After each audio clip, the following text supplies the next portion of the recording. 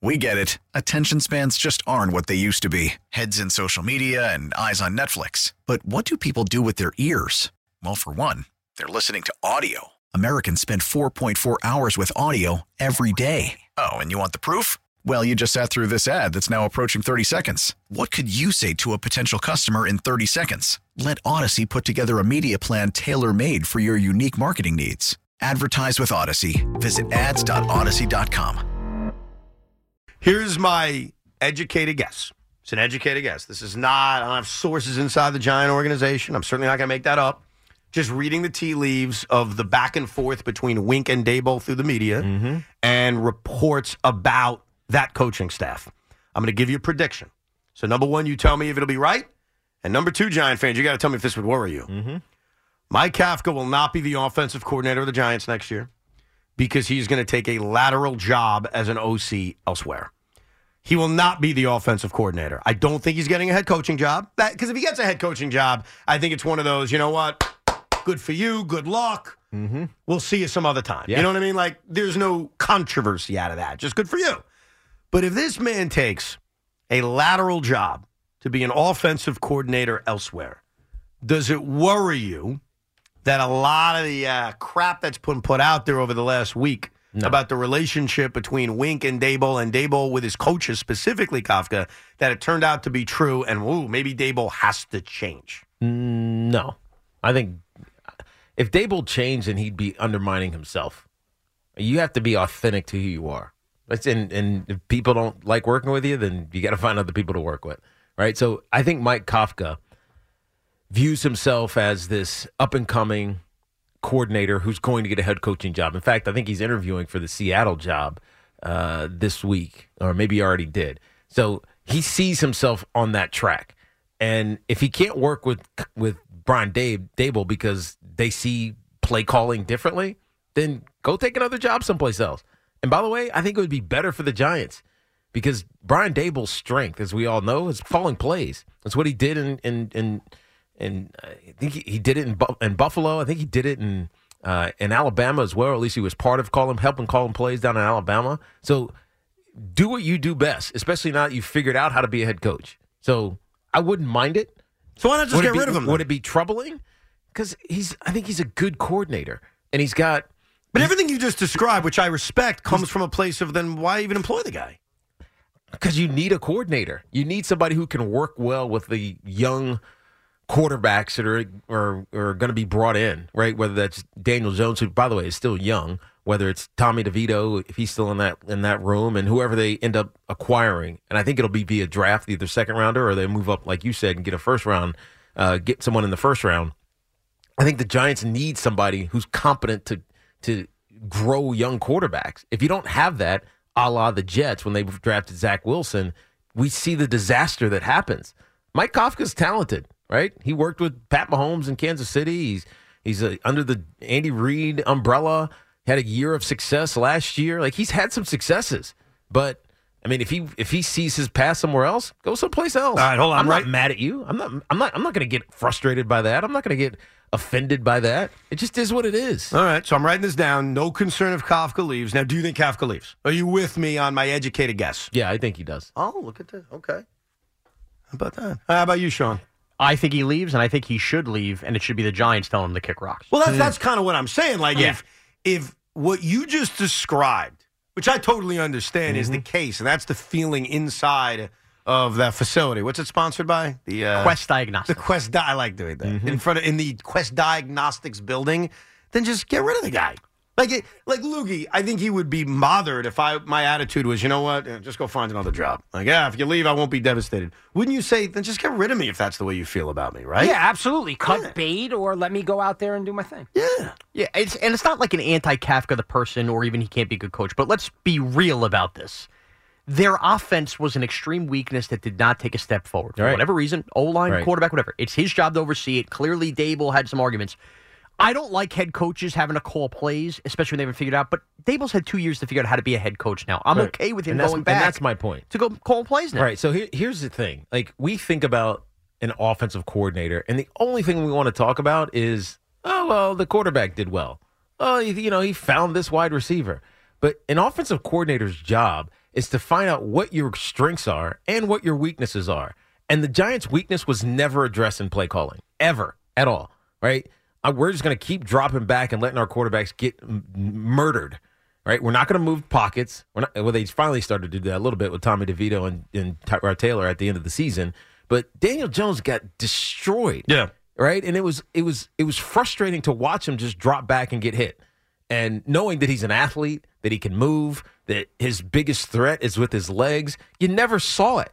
And so while I keep hearing these nonsense takes that it's such an indictment on Brian Daboll that Mike Kafka might not be here. Maybe Mike Kafka just wasn't good last year, and it's an indictment more on Mike Kafka. Can two things be true? I mean, of course. Because the way I view it as an independent football observer is I agree with you about Mike Kafka. I agree with both of you guys. I ain't that impressed.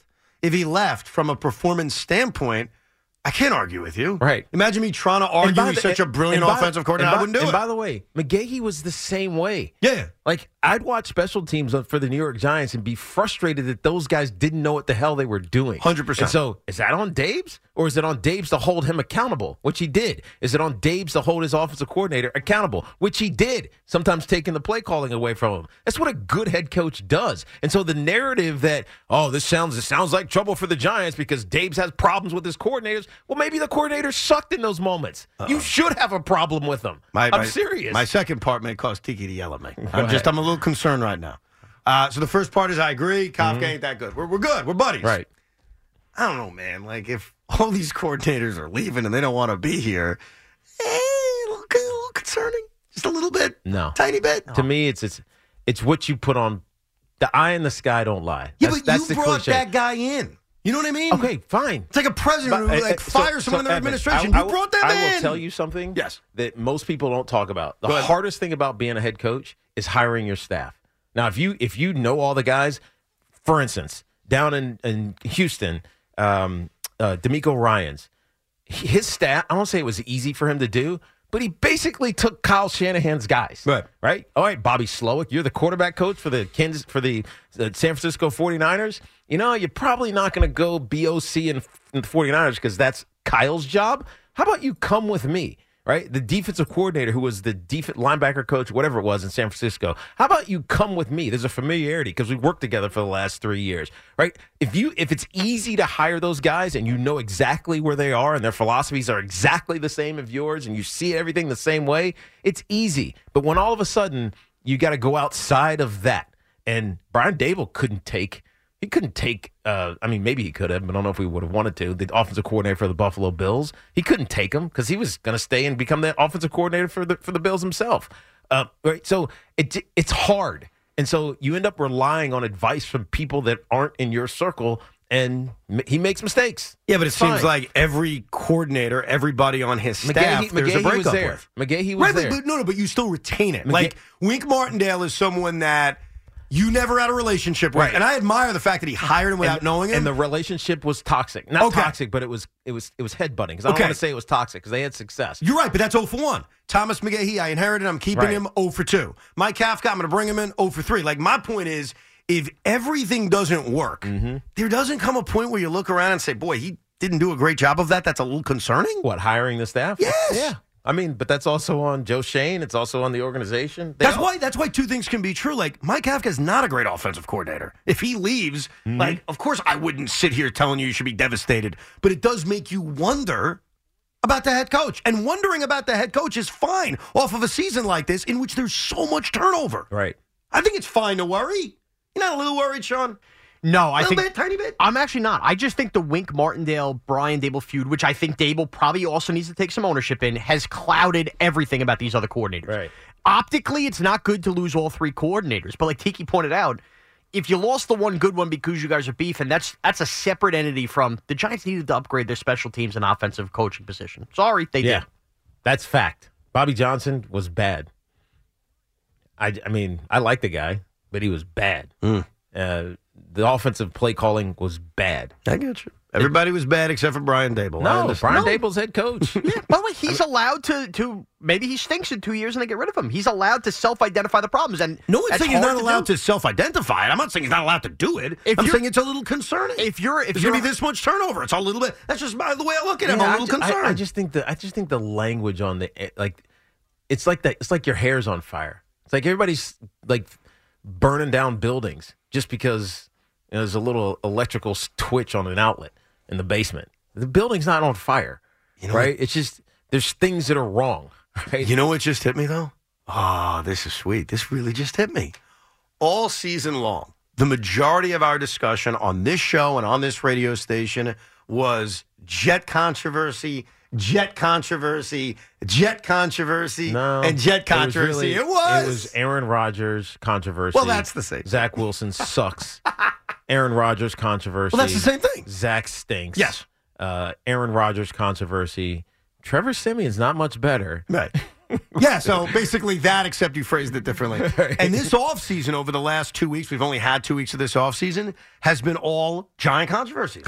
Like the Jets don't exist anymore. It's been one controversy that I'm sorry, Dabes, two dopes keep trading sources with papers going at each other. Right. It's been one expanded controversy. Right. I get it. You could phrase it however you want. You would just agree with me that for most of the season, and you're right the way you described it, for most of the season it was Jet controversy. The 2 weeks since the offseason has started, it has all been Giants. Yeah, That's all I'm saying. Because there's no change happening with the Jets. Well, there's no controversy around the Jets. Well, I mean, but there's no you change. did have Rodgers versus Jimmy Kimmel. But right.